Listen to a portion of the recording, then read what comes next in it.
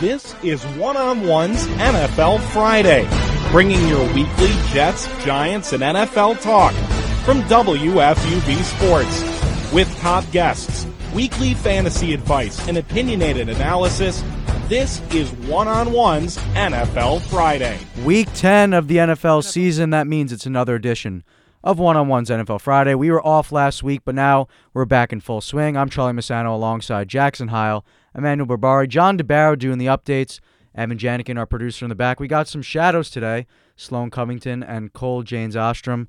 We got a full house, guys. What's going on?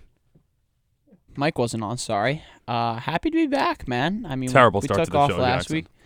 Yeah, blame me, of course. Yeah. Come on. Evan, you got to do better of turning my mic on. Yeah, Turn my mic blaming on. you. Oh, we're throwing the producer under the bus right Mike after that. Francesa. What an amazing start to the show. But, it's that type of show. The Jets Figure it lose to out. the Dolphins. Things need to go down on this show that just don't normally happen because things are happening in New York football that just don't normally happen. We'll definitely get into the state of New York football in our Jets and Giants combined segment because they're playing each other this week. First time in 4 years. Toilet bowl. The last time they played each other, the Jets won in walk-off fashion, courtesy of Ryan Fitzpatrick, Brandon Marshall, and that gang. That team is well in the rearview mirror. This game is like a midlife crisis waiting to happen for both teams. That's where I'm at because both these teams are an absolute atrocity, particularly the Jets. At least the Giants seem to have a sort of direction, and I know we'll get more into this later, but what a disaster the Jets are. You know the franchise is in disarray when you're referring to that Ryan Fitzpatrick game where the Jets beat the Giants as like the glory days. I long for those days where the Jets were in position to make the playoffs. Of course, they coughed it up because the Jets are the Jets, but those were the glory days. No, the real glory days, Mark Sanchez, Oh, yes. back-to-back AFC title games. Yeah, well, those are the glory days, but those For our childhood, those at feel like least. an eternity ago. Unfortunately, Eric Decker catching a back corner pass against the Patriots. Oh, that was beauty. Setting up the Jets at 10-5 for a beauty. trip to Buffalo until Rex Ryan spit in their face. So Kembrell Tompkins dropping a wide open touchdown down the sideline to win. Oh, we have plenty of this to come. But Let's first, just put it that way. we got to talk about mitigating depression right now. we got to talk about the game that happened last night. The surprising 5-4 Oakland Raiders beat the Chargers 26-24. I mean, I don't think anyone could have predicted that the Raiders would be. They're not a good football team. They're not a bad football team. They're right around almost 500, 5-4. But Derek Carr played pretty well last night. 218 yards, a touchdown, no interceptions. Josh Jacobs has been a stud all year. I'm really surprised that John Gruden has been able to turn this thing around. And it looks like everyone on the Raiders is having a really fun time playing the game of football. You know what's interesting is that we talked so much about how John Gruden and that contract would be a disaster, and Gruden has everyone buying in right now. And I think that was pretty evident, honestly, in Hard Knocks, is that everyone is bought into that culture there. And getting rid of Antonio Brown after all that mess happened in the offseason right before Week 1 was the best thing that could have happened to the Raiders. And look, they bought in for sure. I mean, the Chargers, don't get me wrong, I mean, they're 4-6, but they're one of the more talented teams in the AFC right now. They've had a ton of injuries, correct, but I mean, their pass rush of Max Crosby last night and Clelin Ferrell was unbelievable for Oakland. I mean, Phillip Rivers had no time whatsoever. You go back to the last possession, Chargers have 3 timeouts on their own 30-yard line, and Rivers goes 0 for 4 in the drive, and they lose the game because there was so much pressure on him, time in and time out. And he was missing guys all over the field, and he deserves some blame for that. But, man, Gruden has these guys buying in on both sides of the ball. It's been very impressive to watch after what was an ugly year 1 for John Gruden has turned into a surprising success in year 2. And the Chargers went into this season with very high hopes, especially after their playoff run last year. So this entire season has come as a surprise. And the Raiders, on the other hand, we were expecting absolute disaster. As Jackson mentioned, when the entire Antonio Brown thing went down, you looked at that roster, you looked at that team, you looked at what they were coming off of and thought that there was no way in hell they'd be a contender. And I think I saw a tweet last night that said Giants fans should look at the Raiders as like a model of hope, because it doesn't seem New York fans are taking a rebuild well, and sometimes it just takes time. Gruden caught so much scrutiny last year for everything that happened, and then entering this year, you thought there would be no improvement after everything that went down, all the circus that was surrounding the Raiders organization. But slowly he's just built a team that's bought into a singular goal, and lo and behold, they are in playoff contention in the AFC. And the real losers in all of this has got to be the Oakland fans. I mean, they finally have a team that looks like they have something really good in Oakland brewing for this team, and they're moving next year to Las Vegas. What a disgrace. What an absolute disgrace. That's probably the best fan base in all football. Yeah. And honestly, I don't move. think it's even that close. They got to move, Dude, though. Why are you going to send them to Vegas? Build them a new stadium or something. It's fine, but you're Because not you got getting one the- in Oakland. But they should. They probably should, but if you're not going to get one, you have to relocate, because where they play right now is an utter catastrophe. That is not a football But stadium. it doesn't matter. I mean, like, you look at the new teams that moved to L.A. The Rams don't get much showing. The Chargers The definitely Chargers get the opposite of showing. I mean, you go back to, what was it, the Sunday night game with Against L.A. and Pittsburgh. Pittsburgh. I know John, as a Steelers fan, will be able to attest this. That was a Steelers home game, without a doubt. And you move the Raiders to Vegas, yeah, they're going to have more of a fan base than those other teams, because the Raiders, as an organization, are a much more popular organization than the other two that I just mentioned. But it's an absolute catastrophe that the Davises were able to move the Raiders out of Oakland, because it's the best fan base in the entire NFL. People just don't really care about football that much out there. You need a really strategic I disagree with that location completely. to get things working and rolling in your favor there. Sure, Oakland probably has a niche, but you look at the other cases of teams moving out west, what is there to show for you? You're talking about good football teams that just don't have any intrigue surrounding their organization. So why does it really matter? Just field a good football team. Maybe you'll develop a fan base there. But right now, it's not working. You play in a dump. There is no appeal to where the Oakland Raiders play. So move them. If Get you're them out of saying there. that there's no appeal, if you're saying that there's no appeal to football in L.A., I agree with you, but there's definitely an appeal in Oakland. I mean, look at the tradition they have. Yeah, but what I'm saying is, if there is appeal, but you're going to play in that stadium and really just embarrass yourselves on a weekly basis with where you play, just get out of there. It's time for change. All right, here's the thing. Are they really embarrassing themselves every week with where they play? Because They don't play in a football stadium. the Black Hole is one of the most notable fan attractions in all of sports. When the Athletics are not there, the dirt is gone. So that's not Great. there. So let's just line people up in my backyard, get 40,000 people in my backyard, and it's a good football place to play. What are as you long saying? as people are there and they're a passionate fan base, plop them in my pool, have them play pool football. I don't know what he's talking about. You have gone off the rails. You are acting like a fan base is all that matters when it's a logistical problem to have them play in that facility. You need a mute button right now. No, I don't. No, I don't. There's a reason why they're moving. You just got to accept it. We're talking about how the Raiders are building a nice foundation here, and you're like, oh, the black hole, the black hole. If we were on Around the Horn, you would have been muted for a good 20 We're not on seconds. Around the and Horn. would be in about negative 10 points. We don't have a mute button here, so you can slow down. Regardless Evan, of can the you fact- mute him, please? Regardless of the fact, the Raiders won this game, the Chargers lost this game, and they've sit at 4-6, not looking good in the playoff push. Phillip Rivers, a really bad game last night, 3 picks. He did throw 2 touchdowns. I mean, there's got to be a question now for the Chargers. What do they do with Phillip Rivers going into next year and going into the future? Because look at the guys in his Yeah. class. Eli Manning getting benched for Daniel Jones. Ben Roethlisberger probably having one more good year.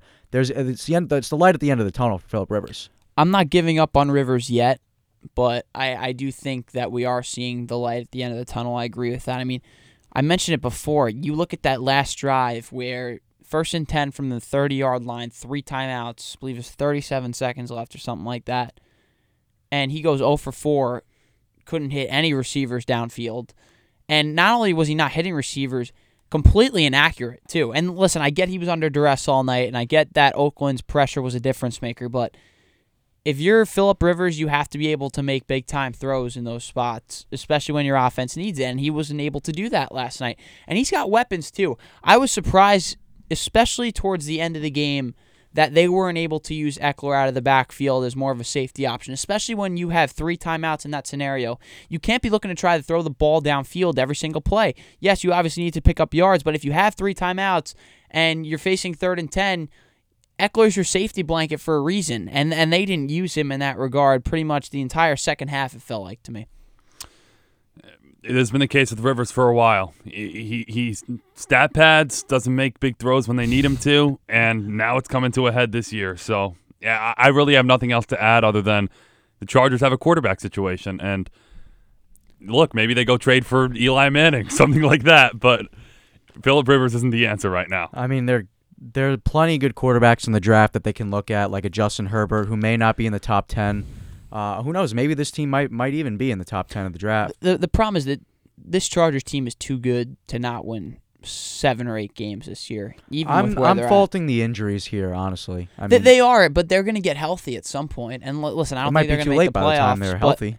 But my point is more that, like, even with the injuries, this team is talented enough to win 7 or 8 games, and they're in a position where, with the schedule going down the stretch, they're going to be able to do that. So go get a competent quarterback.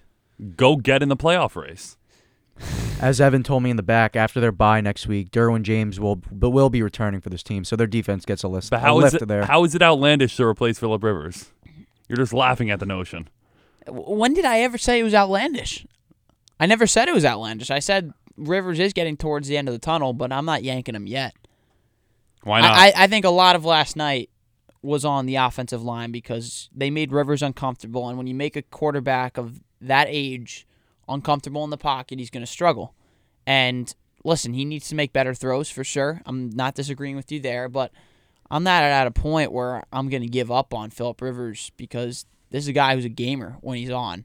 And when he has protection, he's one of the best in the game still, in my opinion. He hasn't won anything, though, so I'm not going to give him that much of a benefit of a doubt. What do you care about what he did in the past? He's still a gamer. Because that's a massive track record. It's an indicator of what's to come. He hasn't won anything. He's got a track record of being a damn good quarterback. A lot of arguing today. I mean, maybe the arguing won't be happening when we talk about the Jets and Giants. I think we'll all be in unison in that segment. It's mutually assured destruction against the Jets and Giants. That I will tell you that. But me and A-Man are on different wavelengths right now. I don't know. Sure. I've never seen this type of bickering from you two right now. It happens day in and day out. Regardless, let's go to John for our first fantasy hit, and then we'll talk about more league news after that. So, John, who are you starting this week? Who are some of the safest bets in fantasy this week? Here are the players our expert thinks you must start if you're looking to win your matchup. Believe it or not, Jameis Winston is 7th in the league in passing yards and 6th in touchdown passes. That kind of production and a strong receiving core makes Winston a solid fantasy starter despite his 16 turnovers. Winston should be better than usual this week against an Arizona Cardinals defense that ranks dead last in the league in fantasy points allowed to quarterbacks and just allowed Jimmy Garoppolo his best performance of 2019. Another player I like in Tampa Bay is running back Ronald Jones. Jones finally earned the starting job for the Bucs and handled a starter's workload last week in Seattle, where he turned 18 carries and 2 receptions into a 16-point outing. With that kind of volume, Jones should be in your lineup this week and beyond. Buffalo receiver John Brown hasn't eclipsed 20 fantasy points since week 1, but steady attention from Josh Allen has made Brown a pretty solid option for most of the season. Brown should have an easier time this week, taking the top off a thin Browns secondary that turned in a questionable performance last week in Denver. And those are some guys that should be in your lineups for this week. Thank you, John. We'll bring you back on after you talk about the latest NFL news to talk about who you should sit. But first, the biggest news of the week has to be Patrick Mahomes. He's finally back after injuring himself on Thursday Night Football against the Broncos, and he's starting this week against the Titans. So, guys, are the Chiefs back? I mean, they were never not in playoff contention, but are they back in the driver's seat for Super Bowl contention against the Pats in the AFC? I would say so. I mean, you look in the AFC, I think there's a clear-cut top 3 in Patriots New England, Baltimore, and Kansas City. And the Texans are up there, too, I think, with the play of Deshaun Watson. Correct. And, I mean, you look at the Chiefs with Mahomes. I mean, they've looked unstoppable on offense. I mean, I go back to that second quarter against the Raiders in, what was it, week 2 or week 3, where they struggled in the first quarter and then they go out and score 4 touchdowns. That is what this offense can do, especially when they have all their weapons, and all their weapons are pretty much healthy now. I mean, Damian Williams has been great in the backfield. McCoy's a nice secondary option. Obviously, you got Tyreek Hill, Travis Kelce back, so many options otherwise, including Sammy Watkins. So I think that with Mahomes back, I would say they're the favorites in the AFC. honestly. I know they've had some tough losses, but They're it'll not take them a favorites. little while to get. I think they're the favorites in the AFC. What have they proved as opposed to New England that makes them the favorites? That they have probably the best offense in the NFL when Mahomes is healthy. But that doesn't make them favorites over a team that's been almost an unstoppable force the entire year. And I was about to come out and say, look, An unstoppable force that hasn't played anyone and just got their doors blown off in Baltimore last week. no, I agree, but we're not going to base it off a one-game sample size of New England not coming to play against Baltimore. If that was a playoff scenario, I doubt that would have transpired. And they're going to learn from that mistake. Rest assured. They will. With Bill Belichick. And aside from that, they hadn't lost. Their defense is phenomenal. So if there's anyone who could stop that KC offense, which you seem to believe You're right. could take No, them all the way, I I think it's New England. Listen, there's a good argument to make that New England is the favorites out of the AFC, but I'm also looking at this New England team thinking offensively they have shown struggles when Brady's been under pressure, and also you look at them last week. I mean, it's the first game really that they played all year against a team of any relevance other than the Bills, who also gave Brady a lot of trouble, and they looked bad. I mean, they looked legitimately bad offensively. Couldn't get anything going. The Edelman fumble killed them in the second half, and the Ravens' secondary really locked down and didn't give New England's receivers much space. Brady was under pressure at times during the second half. He looked like a disaster, too, at times. So I would say that Kansas City is the favorites in the AFC, but, man, Baltimore's still right behind with Lamar Jackson. I mean, I'd say he's the front runner for the MVP right Really? now. I Wow. absolutely would. I absolutely would. I got to say, Russell Wilson for me is the MVP. He's been a terrific. Clear MVP favorite Just right shows you got to divide the MVP, AFC, NFC. also- I think NFL needs to come around to that because there are too many good candidates And year in people year forget out. about Christian McCaffrey. I mean, he's not getting enough Yeah, love I in mean, the MVP conversation. We're never going to see a running back win the MVP, but And Jackson, I just think it underscores, look, when the Patriots come back to play Baltimore come playoff time, I think it'll be they're a totally just going to different have a story, chip yeah. on It their will be. shoulder. It They're will probably be. going to stifle Lamar Jackson. It's just the Patriots way. They'll find a way to get back there and do their job. And I just think it goes without saying, like, sure, they didn't play good teams, but this defense has allowed 98 points in 9 games. It is next level based on what the Patriots have had in the past. can't disagree with that. And I will withhold my judgment on New England until they play some real teams because we'll see. Obviously, Baltimore kind of rung the bell a little bit, but you got the Eagles and Cowboys and Texans and then Chiefs over the next 4 weeks. Yeah. So this is a tough stretch for New England. I think we're going to find out a lot about New England, and I really want to find out about them offensively because that is my concern with the Pats this year is that when you don't put them in scenarios where they can't run the ball, the Pats run into trouble. And you got 3 or 4 teams ahead of you who are going to make you uncomfortable, and especially if they fall behind early, the Pats are going to be forced to put the ball in Brady's hands. And even as good as Brady is and as good as he's been in his career, when he's forced to throw the ball a ton, that's when the Pats run into trouble. And I think it's going to be a real test over these next 4 weeks to see how they handle it. 2 more stories, and then we'll get into the biggest story in New York, the toilet bowl Jets and Giants game. But first, sticking with the AFC, I mean, the Cleveland Browns playing the Buffalo Bills this week, but that's not the story of the week for them. It's that there's a report out there that head coach Freddie Kitchens may not make it to the rest of the season as the man in charge there. I personally don't think he should be fired halfway through the year. Hugh Jackson last year was fired halfway through the year, and it got the team to, I don't know, be resurrected a little bit. But this, I think, is just a completely different situation. I think you got to let Freddie Kitchens see. It's a first-year head coach. Let him work out his kinks a little bit, and if he still has a bad year, then you pull the plug and get someone else next year. I don't know. I'm kind of over Freddie Kitchens. I mean, you look at the performance last week against Denver, and this is a team that looks like they have not bought into anything he's saying. After it looked like the complete opposite after Hugh Jackson got fired, which is so interesting to me because, to me, what last year shows for Cleveland is how terrible of a coach Hugh Jackson was. The guy just can't do it in this league as a head coach. And Freddie Kitchen comes in as the offensive coordinator, obviously, with Greg Williams taking over. Greg was the Williams interim, interim, yeah. right? So Williams did a phenomenal job. He did do a great job, and it was the right move not to hire Williams. I didn't agree with the hiring of Kitchens at the time. I thought they should have expanded that search, but I am off the Kitchens train. I mean, you just see what has happened to the Browns offensively this year. And the further away that Baker Mayfield gets from Lincoln Riley, the worse he's getting. And I think that a change, whether it's middle of the year, I think they should wait till after the year, kind of let things play out and see if Kitchens can kind of save things and show something over the last few weeks of this season. But I'm off the Freddie Kitchens train, and I have been kind of since week 2 of this year.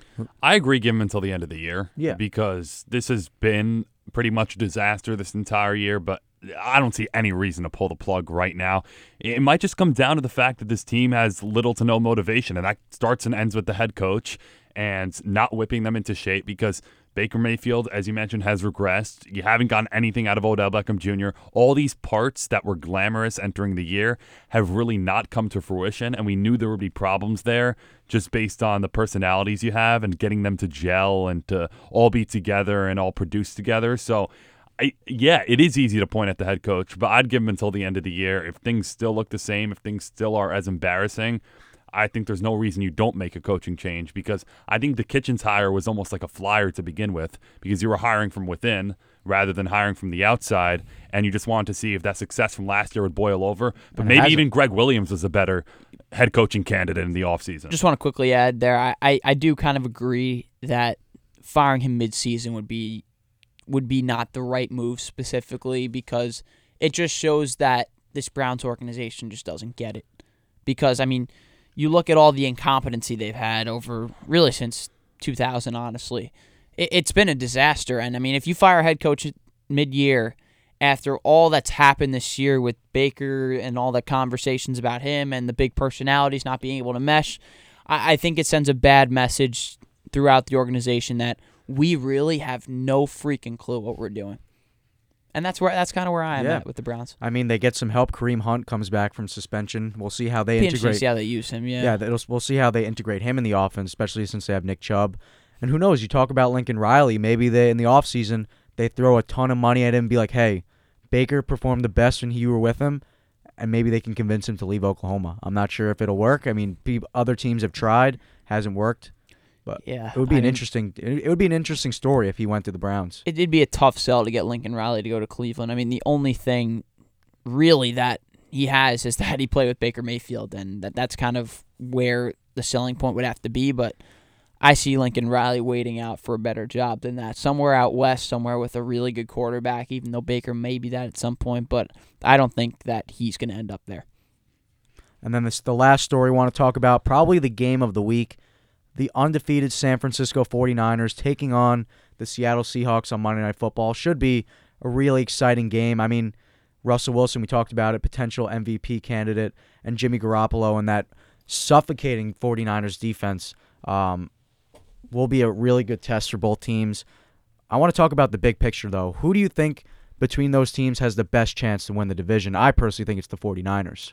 I would say 49ers for sure. My big thing with the 49ers is that I think Kyle Shanahan might be the best coach in the NFL right now. You look at what he's been able to do with limited talent, and it's so impressive on both sides of the ball. I mean, defensively, they arguably have the best pass rush in terms of talent in the NFL with Bosa and DeForest Buckner and plenty of others, Dee Ford as well in there. They have so many guys, and they bring so many different creative packages at you that it causes so much trouble for opposing quarterbacks. And I really like what they're able to do offensively because they're not over-reliant on one piece. They can use the run. Garoppolo can step back and throw it deep. He hasn't had to yet, but I think they have confidence, and I think that part of the reason that I'm so big on San Francisco is they really haven't shown that they had to use big plays in their playbook, which is going to be big going forward because a lot of teams haven't seen the looks that Shanahan is going to use when they need big plays. So I really like where San Francisco is at. They've been so impressive this year on both sides of the ball, and offensively, Kyle Shanahan may be the best offensive mind in the game right now. I agree with you. I love what I've seen from San Francisco all year long, and you mentioned the challenge that they'll have upcoming this weekend, but they almost have 2 games in hand on the loss side over Seattle. If they're able to win, that puts them well on their way. It's like an unofficial clinch this weekend if they're able to win that game. And then the rest of the way, you do have a couple tough games on hand. You have the Packers, you have the Ravens, you have the Saints. Now, you look at that schedule and you may think, yeah, that's a window for Seattle to overcome it. But I like the cushion they've built themselves. I think if Seattle wins this weekend, that division is completely up for grabs with the schedule the 49ers have because they're not going to stay undefeated for long. But right now, I like the 49ers, and there's no indication that they should lose this game this weekend, especially since they're not in Seattle. So I think all three of us think that the 49ers are going to win the division, correct? Yeah. Yeah, I have the 49ers. 49ers. So then, I will say Seattle might be the second best team in the NFC, though. They're excellent. then in terms of their ceiling, I don't know. Is this team Super Bowl caliber? Don't sleep on New Orleans, by the way. No, that's true. No one's That's sleeping true. on New Orleans. Might be No the one's best sleeping team in the on New league. Orleans. Yeah. Plus Breeze now. He's back in the fold, and you're not dealing with kind of just getting by That's fair. without your leader and your starting quarterback. New Orleans was so close last year, too. I think think they have a chip on their shoulder. First week of the season, I predicted the Super Bowl would be Pats and New Orleans. I wanted to see it for years, and we've been robbed of it. We got robbed of it last year. We want Breeze Brady. We want to see it. We want to see it happen. We want to see that clash of the Titans, the two remaining aging quarterbacks that are legends in the league. So I'd love to see it again. I'm not sure if it's going to happen, but I wouldn't sleep on New Orleans just because, I mean, there were so many good options in this NFC when you look up and down the list, and I think the Super Bowl could very well come out of the NFC. You're absolutely right. I just think Seattle with Russell Wilson is a huge difference maker because, as Charlie mentioned, he's Charlie's MVP front runner right now. I think he's second to Lamar Jackson, but it's pretty close there. And what Seattle's defense has been able to do also with all the absences they've had over the past few years after losing essentially the Legion of Boom and being able to replenish that, the Seahawks organization deserves a ton of credit for being able to rebound after we thought their window had closed, and their window's right back open, and they have arguably the best quarterback in the NFL to go with it. So I would not sleep on Seattle. It's a great point bringing up New Orleans too, with them getting Breeze back last week. It's the NFC's kind of wide open too. I mean, like, it's wide open on pretty much both Green sides. Bay's been amazing. Yeah. Like, there are a lot of great options out of this NFC, and that discounts what we were just talking about, that Chiefs-Pats-Ravens battle. So there are just a lot of top teams, and that's what you want for football because I think there has been some lack of intrigue in this regular season in terms of just those box office games where Yeah. you look at and you're like, wow, what did we just witness as a Super Bowl preview? But come postseason time, I think it's going to be as wide open as it's ever been, even though you have a Pats team that's seemingly been untouchable. So this Monday night game could be really interesting in terms of future implications. I'm looking forward to it. I'm pretty sure all football fans are looking forward to that Monday night game. But a game that not many people are looking forward to, the Jets and Giants game on Sunday. We'll talk more into that after John DeBarra's fantasy hit. Predicting this week's fantasy duds is just as important as picking this week's fantasy studs. Here's who our expert thinks you should sit this week. Kirk Cousins has had an up-and-down season thus far, making him difficult to trust on a weekly basis. His 3 touchdowns last week in Kansas City helped him overcome an otherwise shaky performance where he only completed 50% of his passes for only 220 yards.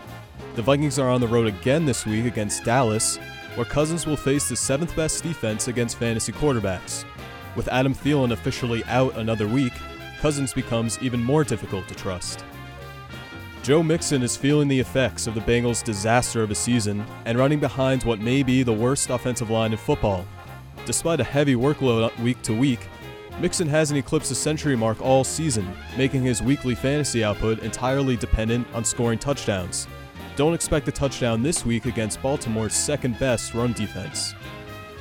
And you may have spent a high draft pick on Juju Smith-Schuster, but it may finally be time to leave him on your bench, at least for this week against a better-than-average Rams pass defense. Mason Rudolph doesn't look downfield to make Juju a reliable option. Juju's turned in less than 5 catches in half of his games, but better times may be ahead. He faces a much easier defenses for the rest of the season after this week, but sit him this week against the Rams. And those are some guys to leave on the bench this week. John, quick question for you. I know you're a Steelers fan. Sure. 4-4, turned the things around a little bit. I mean, they looked like a complete disaster early on in the year, but now what's your impressions of this team? Yeah, I think it's a testament to Mike Tomlin, who's taken a lot of heat the last few years for having really talented teams, but not really doing anything once it comes playoff time, falling apart later in the season. But I think making the trade for Minkah Fitzpatrick has made really an immeasurable impact on their defense. And yeah, it's kind of the time of the season where you might see them starting to stack wins. The schedule gets really easy after this week against LA. So, if they could be in the hunt towards the end of the season, I think that's a win for the Steelers. But, you have to be impressed with their resolve dealing with all the drama and the injuries that they have. And it's been a fun season. Question for everyone here. A lot of noise after the Redskins fired Jay Gruden. Is Mike Tomlin going to be the next head coach of the Redskins? That was the rumor. What? What? That came out of left field. Yeah, Snyder was interested in him. Yeah. I think he Wow. just put out that he was interested in them, even though And Mike also Tomlin because didn't have a say in at that. a point in the very beginning of the season, it looked like Mike Tomlin might part ways with the Steelers. So, hey, they said maybe he gets a bigger role as head coach and a player developer, player personnel operator I in don't Washington. Yeah, I don't Tomlin's a see it. Steeler until he wants out, and I don't see him leaving after this year, especially after they kind of figured it out. And Big Ben coming back next year, it's just not a scenario I can see coming to If fruition. there's any time for him to go, though, it's now. A lot has gone wrong this year. Sure. So I feel like that's been a while coming. So I wouldn't be shocked. While I would have been shocked a couple of years ago if that were to happen, I wouldn't be shocked this offseason. I'd be shocked. Tomlin's only the third Steelers coach since like the Chuck Noll days of the 70s and 80s. I think he'll be there as Every long as he organization longs for that stability. That's a good segue for you, Charlie. It is a good segue because now we're going to talk about teams that have no direction whatsoever, and that's the Jets and Giants. So first, let's talk about the Jets.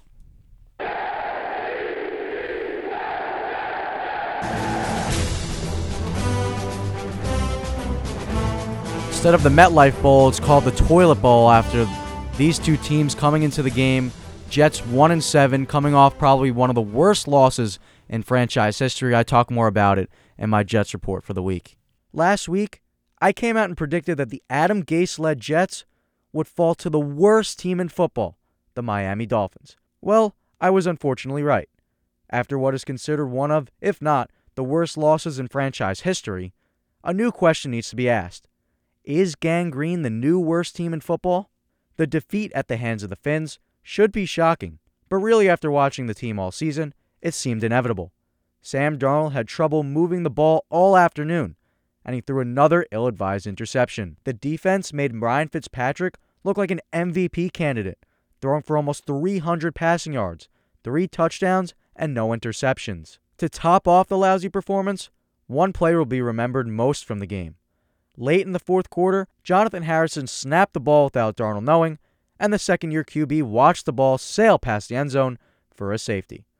Gase is firmly on the hot seat and had little to no words following the team's despicable loss. We're 1-7. I mean, everybody feel like crap, and you don't put in all this time and effort to come out here and lose. Up next, the Jets face none other than the Giants. Big Blue is in a rut themselves, sitting at 2-7 on the season and have one of the worst defenses in the league. Darnold and company will try to take advantage of this weakness. However, the Jets should make sure to look in the mirror themselves. Gang Green's defense is nothing to brag about either, which gives rookie QB Daniel Jones and Saquon Barkley an opportunity to make big plays. Based on how bad both teams' defenses are, I could see this being a high-scoring affair. Considering the Jets are in a much worse situation than the Giants, although not by much, I believe they will once again lose this week. Give me the Giants 35-28, as the now 1-8 Jets will be forced to watch the Empire State Building light up in blue and gain the title as true losers in New York. Covering the...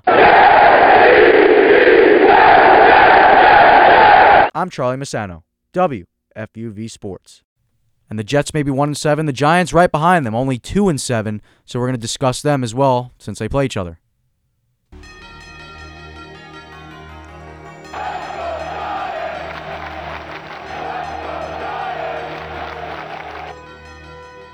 Daniel Jones and Saquon Barkley going to be the headline story of the Giants this week. Maybe they put up some really big numbers against the terrible Jets defense. Brianna Leverty, our Giants reporter, has more on that in her report of the week. The New York Giants are a bad football team, plain and simple.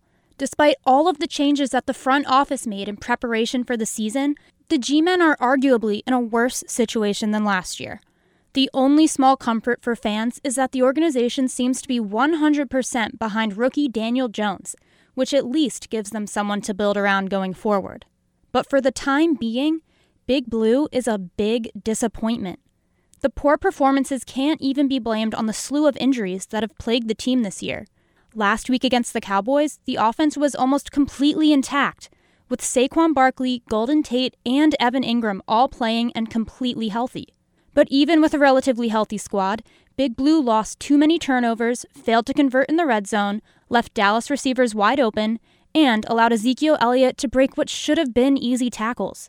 The players are at a loss for how to proceed, including team captain Saquon Barkley. I mean, if I had that answer, I think I'll be able to tell you guys, and I think we would know as a team. But hey, things not going our way right now. You can't just cry about it. Now, without Evan Ingram, who's dealing with a midfoot sprain, and Sterling Shepard, there's no reason to think Big Blue will perform any better against their MetLife rival, the New York Jets. The Jets may have a worse record than the Giants, but Sam Darnold has shown flashes of brilliance and will likely take advantage of the terrible Giants secondary. Ultimately, the most interesting part of Sunday's game will be how the two young quarterbacks match up against one another. Blame it on the curse of the Black Cat all you want, but the Giants are just not a well-coached or well-managed team. And if they lose Sunday, it'll be a long 2 weeks to think about the future of the organization. I have the Jets just scraping by Big Blue, 28-24. Covering the Giants, I'm Brianna Leverty, WFUV Sports.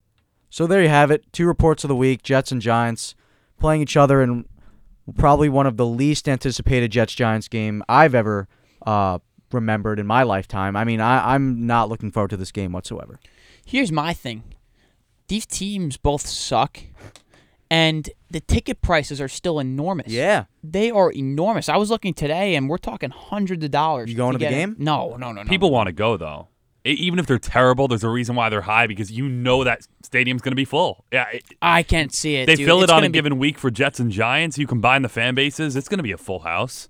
It's going to be freezing. You have 3 combined wins in that stadium between these two football teams. But hey, at least they have the disguised seats that make it look like it's full on TV. At least they created that in that garage that they built a couple of years ago. And before we continue about that, I mean, all these teams coming out with beautiful new stadiums, and the MetLife is like relatively new, and it looks like these are terrible. 2 New York football franchises, and that's what you came up with. You had a bunch of room to build that stadium. We built a garage with some seats that disguises seats, even when it's not sold out. It's a fraudulent building. Hey, it is terrible. But at least we have the indoor amusement park opening outside of it. Exactly. Oh, I actually want to go to that mall. It looks Dude, pretty it looks sick. When was the American Dream Mall right across the street. Right before the Pats game, we were driving by it, and that place looks sick. I didn't know. I thought they kind of abandoned that project of it, but it actually looks pretty dope. The only thing that's old there that needs to be removed is the Izod Center. Oh, knock that thing down. Well, now they rent it out to people who do concerts, and they Who wants to do a concert there? Like when Justin Timberlake, for example, he performed at MetLife like 2 summers ago. He rented out the Izod Center $100,000 a day, just to practice. It's gotten to the point where I'd rather. It's a gold mine, whatever you call it. I'd rather be at the Giants facility, their training facility, and see that than MetLife. It is more optically pleasing than stepping foot inside that stadium. And I would never, ever step foot inside that stadium this weekend to watch these 2 crappy football teams battle it out in freezing cold weather. I agree it's going to be full. Like, I will tell you, Jackson, it will be full this weekend. I don't know, man. The fans will come out. I don't know. There are some bragging rights on the line. Twitter is going to be a cesspool. I'm not looking forward to this game for that reason, because people are just going to overreact, and Giants fans are going to demean Jets fans when their organization isn't in any better of condition than the Jets. So that's what I'm not looking forward to about this game. But in terms of it meaning something, in terms of it being hyped, it's not hyped. It's a brutal matchup, as you mentioned, Hey, at least Charlie. me and Brianna and Bob and Bobby get to go to this game for free. So. Oh, exactly. Good you'll, for you. You'll get to hear some good Bob Aaron stories. I wouldn't go to this game if I had and to maybe pay they'll for do it. the Giants food spread in the media. No, it's a instead Jets of home game. It's a Jets home game. All right, so you're getting worse food, too. Okay. I will say this. I will say this. For the Monday night game against the Pats, food was not that bad. Food was not that bad. What was it? It was like mac and cheese. We're not saying it's barbecue bad. Mac and string cheese. beans. The Giants are just Barbecue higher chicken. class. Can't They can't build a higher class roster, but they're a This higher is going class off the rails a little bit, organization. but Bob. This is going off the rails a little bit, but Bob wants to go early because there's like omelets or something. Oh, he calls it the special breakfast. Yeah, the special He breakfast. calls it the special breakfast every time he talks to me. He's So like, he's like obsessed about getting there for the omelets. He's Yeah. like, it's not the end of the world if we miss it, but I'd love to be there. it seemed like it was the end of the world last time because he was a little disappointed. I was 15 minutes after the fact. Asked for the omelet. They turned me down. Bob already had his omelet, picked away at it for a couple hours. But hey, look, these are the little things that matter now because the game doesn't mean anything. Back to the game. Do we really have to go back to the game? We really don't. We do. Leonard Williams playing in his first game against the Jets only 2 weeks after being traded. That'll be interesting, I guess. A cool storyline. I can't wait till he almost sacks Sam Darnold 3 times and but Twitter just explodes about my how good fear of a is he's player going he to do is. something and then think he's important. That's the problem. He's probably going to pick up a couple sacks because the Jets' offensive line could be playing for my high school team right now and still not protecting the quarterback. Leonard Williams bursts through that line, gets a couple sacks, and thinks he's worthy of attention. And that's what's going to happen this weekend. If Dave Gettleman watches this game and thinks that, then They'll lock him up. Giants fans are going to be having regrets over this one because he's not worthy of a huge deal that he's going to get, honestly. If he sacks Sam Darnold 3 times, he will get a Bobby Bonilla deal. I'm telling you right now. He will be a Giant for life and then be paid double his career. Le'Veon Bell, questionable, but looking like he's going to play. Just rest him, honestly. I don't think there's any reason to play him. It's the same goes for, honestly, anyone because this offensive line is a disgrace. Adam Gase is even more of a disgrace. And the offense is equally unprepared each and every week that you go out. So I want to go into a little bit of the Jets, then a little bit of the Giants, and then we'll talk about what we think is going to happen. No score prediction, but who do you think will have a bigger game? But Adam Gase, 1-7, coming off probably one of the worst losses in franchise history. He didn't have any answers for the media after that game last week. I mean, it's obviously he should be fired at the end of the season. I'm just hoping Joe Douglas doesn't do the wrong thing here and think, oh, we're friends. He has a lot of injuries, a lot of this and that. We'll give him one more year. He better be fired at the end of the season. I think what this comes down to is the organizational structure was so messed up this offseason in a sense that, look, if the Jets had succeeded this year, if they had gone 9-7, taken a step forward with Darnold, we wouldn't be talking about it in this fashion. But if it failed, this organizational structure was not built to get the Jets through. Christopher Johnson was in over his head, let Mike McCagnon do all his bidding, let him undertake one of the biggest off seasons in franchise history, a top 3 pick, all that cap space. Sam Darnold, a potential franchise quarterback, a head coaching hire, does all that, then gets fired. They let Adam Gase basically take over the organization. His buddy gets into office now. Christopher Johnson doesn't know what he's doing, and Joe Douglas is Adam Gase's buddy, and Adam Gase doesn't know what he's doing. So essentially, no one knows what they're doing now, and no one can step in and fire anyone. So this guy doesn't know what he's doing. That guy doesn't know what he's doing. And they're all friends with each other. So I don't think the Jets are in a position right now where they can make any positive change. And Adam Gase should have been fired like 5 days ago. But it's gotten to a point where the Jets are so inept that if you make these switches, you're almost admitting failure right off the bat, and you have to make like 5 switches in Sam Darnold's first like 2.5 years as quarterback. That's why I don't think he was fired 5 days ago. Because you want to see what Sam could do with some consistency. If Gase isn't fired by the end of the year or at the end of the year, it's a real huge indictment on Joe Douglas as a general manager.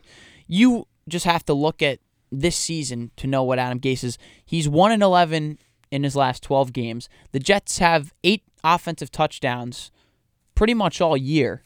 Actually, it might be less than that. I might be mixing up I think Gase has 8 offensive touchdowns in his last 10 games. For a so-called offensive guru, that's pathetic. And you look at the way he is as a leader. I mean, people thought that this is a guy who would come in and command respect, and he's done the exact opposite of this. I don't know why we thought that. By the way. Instead, he's come in, he's rattled our franchise quarterback. He's also created a terrible relationship with the leader of the defense and the one guy who he can really look up to as a leader on this team, and Jamal Adams, who said today that they mended the relationship with Joe Douglas and Adam Gase. So I guess that's a positive at this point. I don't buy that for a second. I don't either. But Get rid of him, too. Get rid of Adams. Listen, Thinks it's all about himself, puts himself in front of the team at every turn with these public comments. Okay. You may think he's trying to proclaim himself the captain, the president, he cares about getting the Jets a Super Bowl. Really what it's about is him, and he's an above-average safety. That's all he is. He hasn't done anything in his career, and he expects to be compared to Tom Brady, Aaron Donald. He's what's wrong with the Jets organization, too. There is nothing here. Enough with the press. Get him out of here. I want a second-round pick, and the Cowboys can have him. We should have traded him at the deadline. I want a first-round pick. You're getting offended by a GM picking up the phone. That is his job to pick up the phone. It's not like he was actively shopping him. It's not like he was saying, here, you can have Jamal Adams. It's not like he was disrespecting him. Jamal Adams is so sensitive. He heard that Joe Douglas picked up the phone, answered a phone call, and then went on a riot against his own GM and head coach. That is ridiculous. Get that guy out of the locker room. We don't need guys like that going forward. Get him out of here. No, I can't agree with that. And you don't build around safeties. And he's the only top draft pick that's worked out for the Jets in the last 10 years. And he happens to be a safety, a position you cannot build around. Sam Darnold could be the best out of that group. We don't know. But here's my thing, man. Saying that Jamal Adams is everything that's wrong with the Jets, I think is way off. No base accountability. Here. That's what's wrong with the Jets. And he has no accountability. He seems to be the only guy that commands accountability. He's the only guy that you look out there and is seemingly wearing his heart on his sleeve every time he goes out there. Every time, every post game. Man, I just want to win. It's not we just want to win. It's all about him and his goals. You're really going to say I over we as like a that's why you won't want this guy in the organization? I'm just telling you, don't take it at face value. You're not inside that locker room. So he's lying to everyone is what you're saying. Exactly. He's totally lying. It's about him. That's a pretty outrageous claim to make. It's not an outrageous claim to make. The guy's a safety on the New York Jets who has proven nothing. Nothing. So how am I to believe what he's saying? He's a safety on the New York Jets and not an elite safety, a good safety. How does that command my full trust? We could talk about the Jets all day, but I know we're all Jets fans here, but we got to talk about the Giants a little bit. I mean, Dave Gettleman coming into the season, everything was about Daniel Jones and how he was going to be the savior of the franchise, and be I guess the new franchise quarterback. He has a couple of other first-round picks, but Dave Gettleman has done a terrible job with the Jets. I'm not the Jets, the Giants. I mean, they draft DeAndre Baker, who was picked apart by the Cowboys last week. Dexter Lawrence hasn't really made an impact, and Daniel Jones, after that one game against the Buccaneers, hasn't really done much of anything at all. To be fair to Jones, he was great against the Lions. He had 4 touchdown performance, 300 yards in the air. It was the defense that lost in the game. Yeah, I mean, it was absolutely. I mean, you look to last week against the Cowboys. I mean, he really only had one good drive, and there were plenty of mistakes. I think the Giants are on the right track in terms of direction.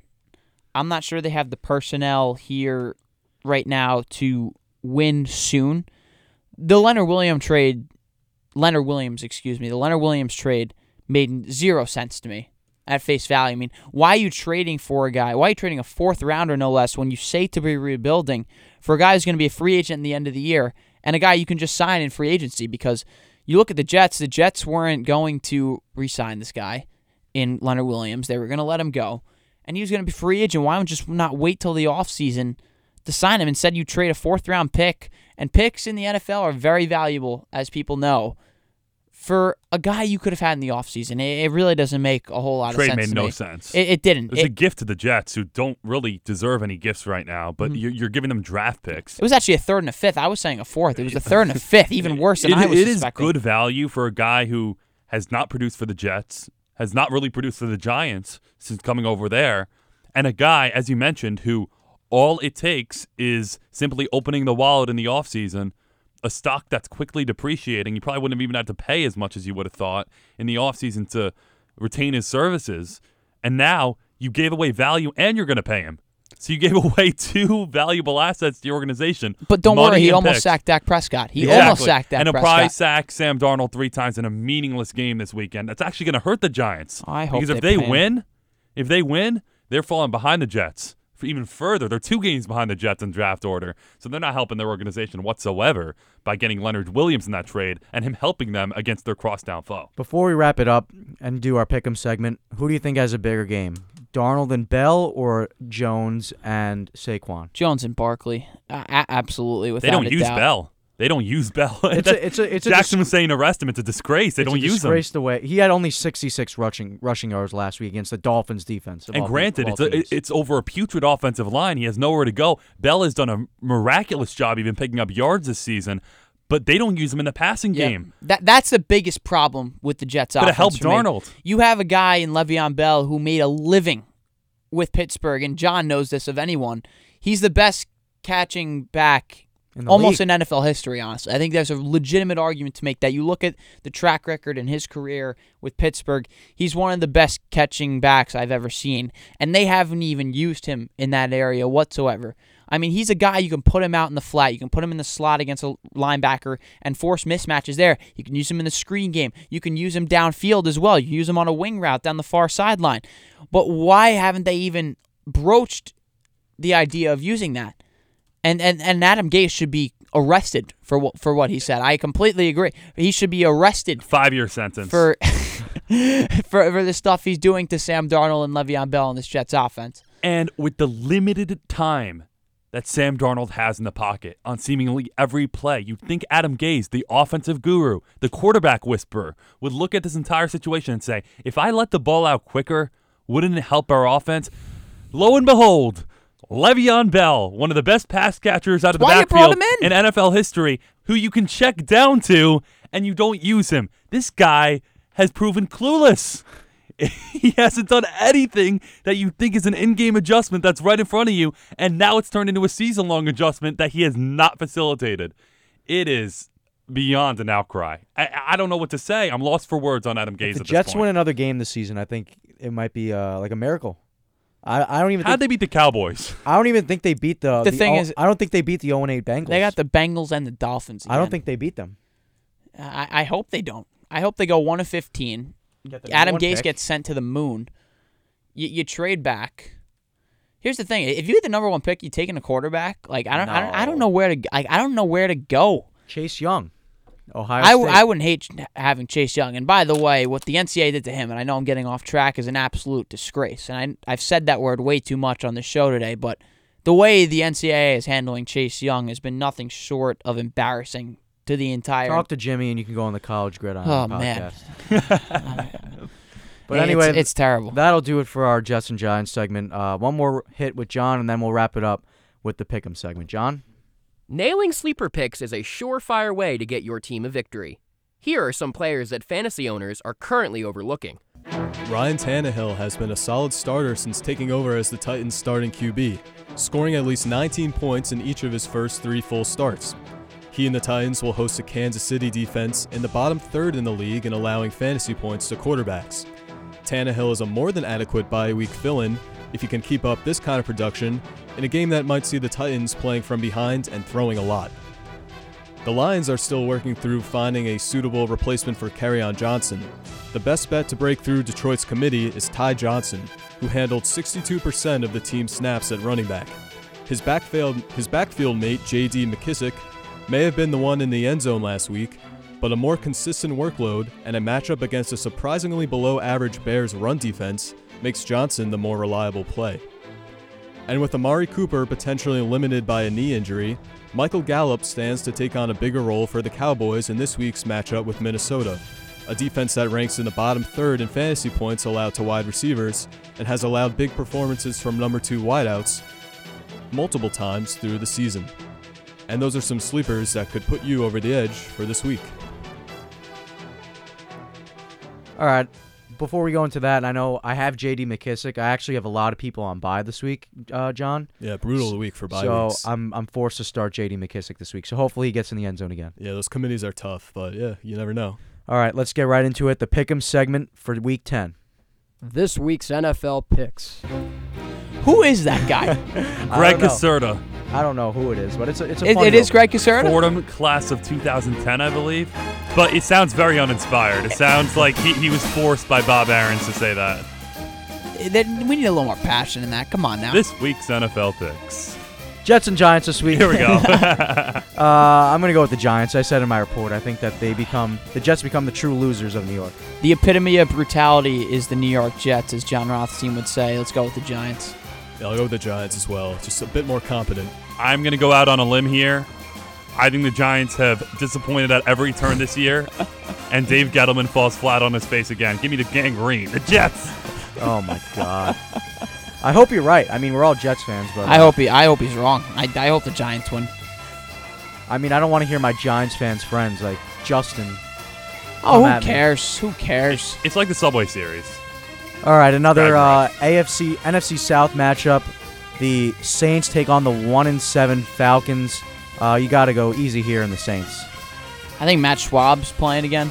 I don't know. The Schwabi. I think Ryan's supposed to play, but is he? I'm not sure. Okay, so I mean, either way, it's still New Orleans. Yeah, I agree. Atlanta It doesn't matter. sucks. Unanimous New Orleans. Tennessee and Kansas City, Patrick Mahomes back. That should be a big lift, so I'm going to go with Mahomes and the Chiefs. Mahomes back, Chiefs back, even though they never really left, to go with KC. Yeah, I'll go with KC as well. Easy KC here. Well, it should be a lot of sweeps this week, considering there are a lot of buys and just a lot of easy matchups. Like this one, too. Baltimore and Cincinnati, 0-8 Bengals, going to go to 0-9, and I think Lamar Jackson runs all over them. This game will be closer than people will think, but I'm going with the Ravens. Yeah, they played close earlier in their matchup this year, but could be a trap game for Baltimore coming off a big win, but I still think they'll squeak it out. Ravens across the board. Cleveland and Buffalo. Buffalo playing well against mediocre teams, can't seem to beat the good teams. Cleveland is a mediocre team. Cleveland might be home. It might be a trap game, but I'm still going to roll with Buffalo. I'm going with Cleveland. I'm not a believer in the Bills offensively. They got their doors blown off by Philly 2 weeks ago. Came back and beat the Bengals last week, I'm pretty sure. Yeah. I'm going to go with Cleveland in this one. I think they'll finally get something right offensively. Yeah, I mentioned it in the fantasy hits, but I caught a bit of Cleveland Browns game last week against Denver. Couldn't believe how that defense played. So terrible. They just quit. They were jogging around on defense. I think it's going to make it actually a pretty easy victory for the Bills, despite being road underdogs, which I don't think Cleveland should be favored against anybody. How about Buffalo going to 7-2 on the season? Give me Buffalo. Tampa Bay and Arizona. Tampa Bay, I mean, they're in games all year. They're playing well. Jameis Winston, very inconsistent. The defense is showing up with Todd Bowles. I'm going to roll with them this week. I think they get back on the win column. This is the week I finally pick against famous Jameis. I've been believing in him a little too much. I'm going with Kyler Murray in Arizona, who actually gave San Francisco a game on Thursday night last week on the long bye. I'm going with you, Jackson. I'm in line with your thinking. Give me the Cardinals. And it should actually be a fun, high-scoring game, despite two teams below 500, but I'll take the home team, Tampa. All right, Chicago and Detroit. Chicago 3-5. Mitchell Trubisky has been absolutely awful this year. I think Detroit goes into Chicago and wins. I think the Bears go up to 3-6. The most disappointing member of the Bears organization is not Trubisky. It's Matt Nagy. I think he's had a really disappointing second year with the Bears. I'm going with Detroit, who has actually impressed me every time I've seen them this year. Yeah, remember when Nagy was coach of the year? Yeah. What was that? Can they take that back retroactively? I'm going to go with Detroit as well. He's been depressing. It's really sad to watch. I'm going with Detroit, but I will point out Evan Janikin, our producer, initially had Chicago. He just changed the pick. I think we persuaded him. So he's trying to alibi it right now, but he's going Detroit as well. He says it's a mistake. I don't know if it's a mistake. It's not final. Like, we're still doing the show, so I'm going to give Evan a pass here. Otherwise, I would say yes to stick with Chicago. Alibi. But if he wins this year, I mean, he's only 19-10, so he's not going to win. But if he did win this year, I'd say that's fraudulent. It's an asterisk if he wins. His Indianapolis Colts against the now 1-7 Miami Dolphins. Jacoby Brissett, a game-time decision, but, I mean, if the Colts lose this game, it's a disgrace. So give me the Colts. I'm low-key feeling the Fitz magic, and I just want to pick against the Colts just to see Evan's reaction. I'm picking the Dolphins. Wow. Oh, my God. Is that serious? That is serious. Okay. I'm picking the Fitz magic. That's bold. I think Indy opened as like 10, 11-point favorites as this game, which seems like way, I don't way think Brissett's going to play also. I think they're going to be cautious with Brissett. Hoyer looked like pretty decent last week. T.Y. Hilton also doubtful. Hoyer's a scrub. Is setting up for an upset. I don't know if you guys. I don't think they cover. I don't know if you guys heard T.Y. Hilton doubtful, but Evan said he's probably not going to play either. So no Brissett, no T.Y. Hilton. Give me the Fitz magic. I'll give you Indy, but I will say, as long as the Dolphins play Fitzpatrick, they are going to spoil their chances at the number one pick. They are winning at least 2 more games the remainder of this year. And this will be one of them. Green Bay and Carolina. Aaron Rodgers against Christian McCaffrey. I'm going to roll with Green Bay here. Rough loss for Green Bay last week. Bit of a wake-up call. I'm going with the Packers. I'm going to go with the upset here and go with Carolina on the road. Green Bay just got manhandled last week at the line of scrimmage, and they could have the same problems this week because the Panthers actually have one of the best pass rushes in also, the league. To note, big news of the week, Cam Newton on IR, so Kyle Allen the rest of the year. I like Green Bay coming off the rough week. I think they'll be primed for a bounce back. Pittsburgh and L.A. Rams, that is, because the Chargers played last night. I mean, Pittsburgh, again, 1-2 in a row, but I'm going to go roll with the Rams here. I think I'm going to roll with Pittsburgh at home. At Heinz Field, the Rams have been one of the more disappointing teams for me in the league, and I'm not a huge believer in Sean McVay at this point after a great year one. I think he's a great coach. I'm not sold he's the best in the NFL right now because I think there are some serious problems with the Rams offense. I'm going with Pittsburgh. Yeah, I hate that the Steelers here have been playing pretty well, but to catch LA off a bye, I think they That's really true. needed that bye to kind of get their roster together, figure some things out. I think we'll see a new and improved LA team this week, and we're going to kind of see them. What we saw last year, I think, will take hold as the season goes on, starting this week in Pittsburgh. I'm with John. Give me the Rams. Sunday Night Football, Dallas against Minnesota. Kirk Cousins never seemingly able to show up on big-time games. Dallas looked good last week against the Giants, so I think Dallas comes out and wins this game. What is this, the 8th primetime game for the Cowboys this year? Yeah. Like it is every year, but I like Minnesota. I think their run game is really going to shred Dallas apart. They've had trouble against the run pretty much all year, and Kirk Cousins has started to figure some things out with Stephon Diggs. I like Minnesota. Yeah, you guys said it. Minnesota probably has one of the best up-and-down rosters in the entire league, but it comes down to Cousins. Like you said, can't win these type of games. I'll go with Dallas at home. It is a tough one. I like Minnesota, though. Give me the Vikings. It's just a gut feel. It's a coin toss. And last but not least, the game of the week, undefeated San Francisco 49ers against the 7-2 Seattle Seahawks. The 49ers generally just have the edge because they're the home team. But I'm going to roll with Seattle. I think they come in and end Jimmy Garoppolo and the 49ers' undefeated streak. I think Also, before you give your pick, George Kittle may not play either. that's interesting to note for sure, but I think San Francisco's pass rush is going to give Russell Wilson some trouble that I don't think he's seen this year. I like San Francisco. I like them remaining undefeated. Yeah, despite the 49ers defense being one of the best this year, you could surprisingly kind of run the ball on them. Yeah. That's what I would anticipate Seattle is going to do. I think they could get the win on the road in what should be a really, really good game. Like I said, if Seattle wins, this becomes a heck of a race in that NFC West. And I like Seattle. 49ers are due for a loss. Give me the Seahawks, and then it's going to get very interesting with the 49ers' upcoming schedule. That'll do it for our Week 10 edition of NFL Friday. Charlie Maizano alongside Emmanuel Bari, Jackson Heil, John DeBarra with the Fantasy Hits, Evan Janikin, our producer in the back, Two Shadows, Sloan Covington, and Cole James Ostrom. Once again, One-on-One's NFL Friday, is a production of WFUV Sports. Have a good weekend, everybody.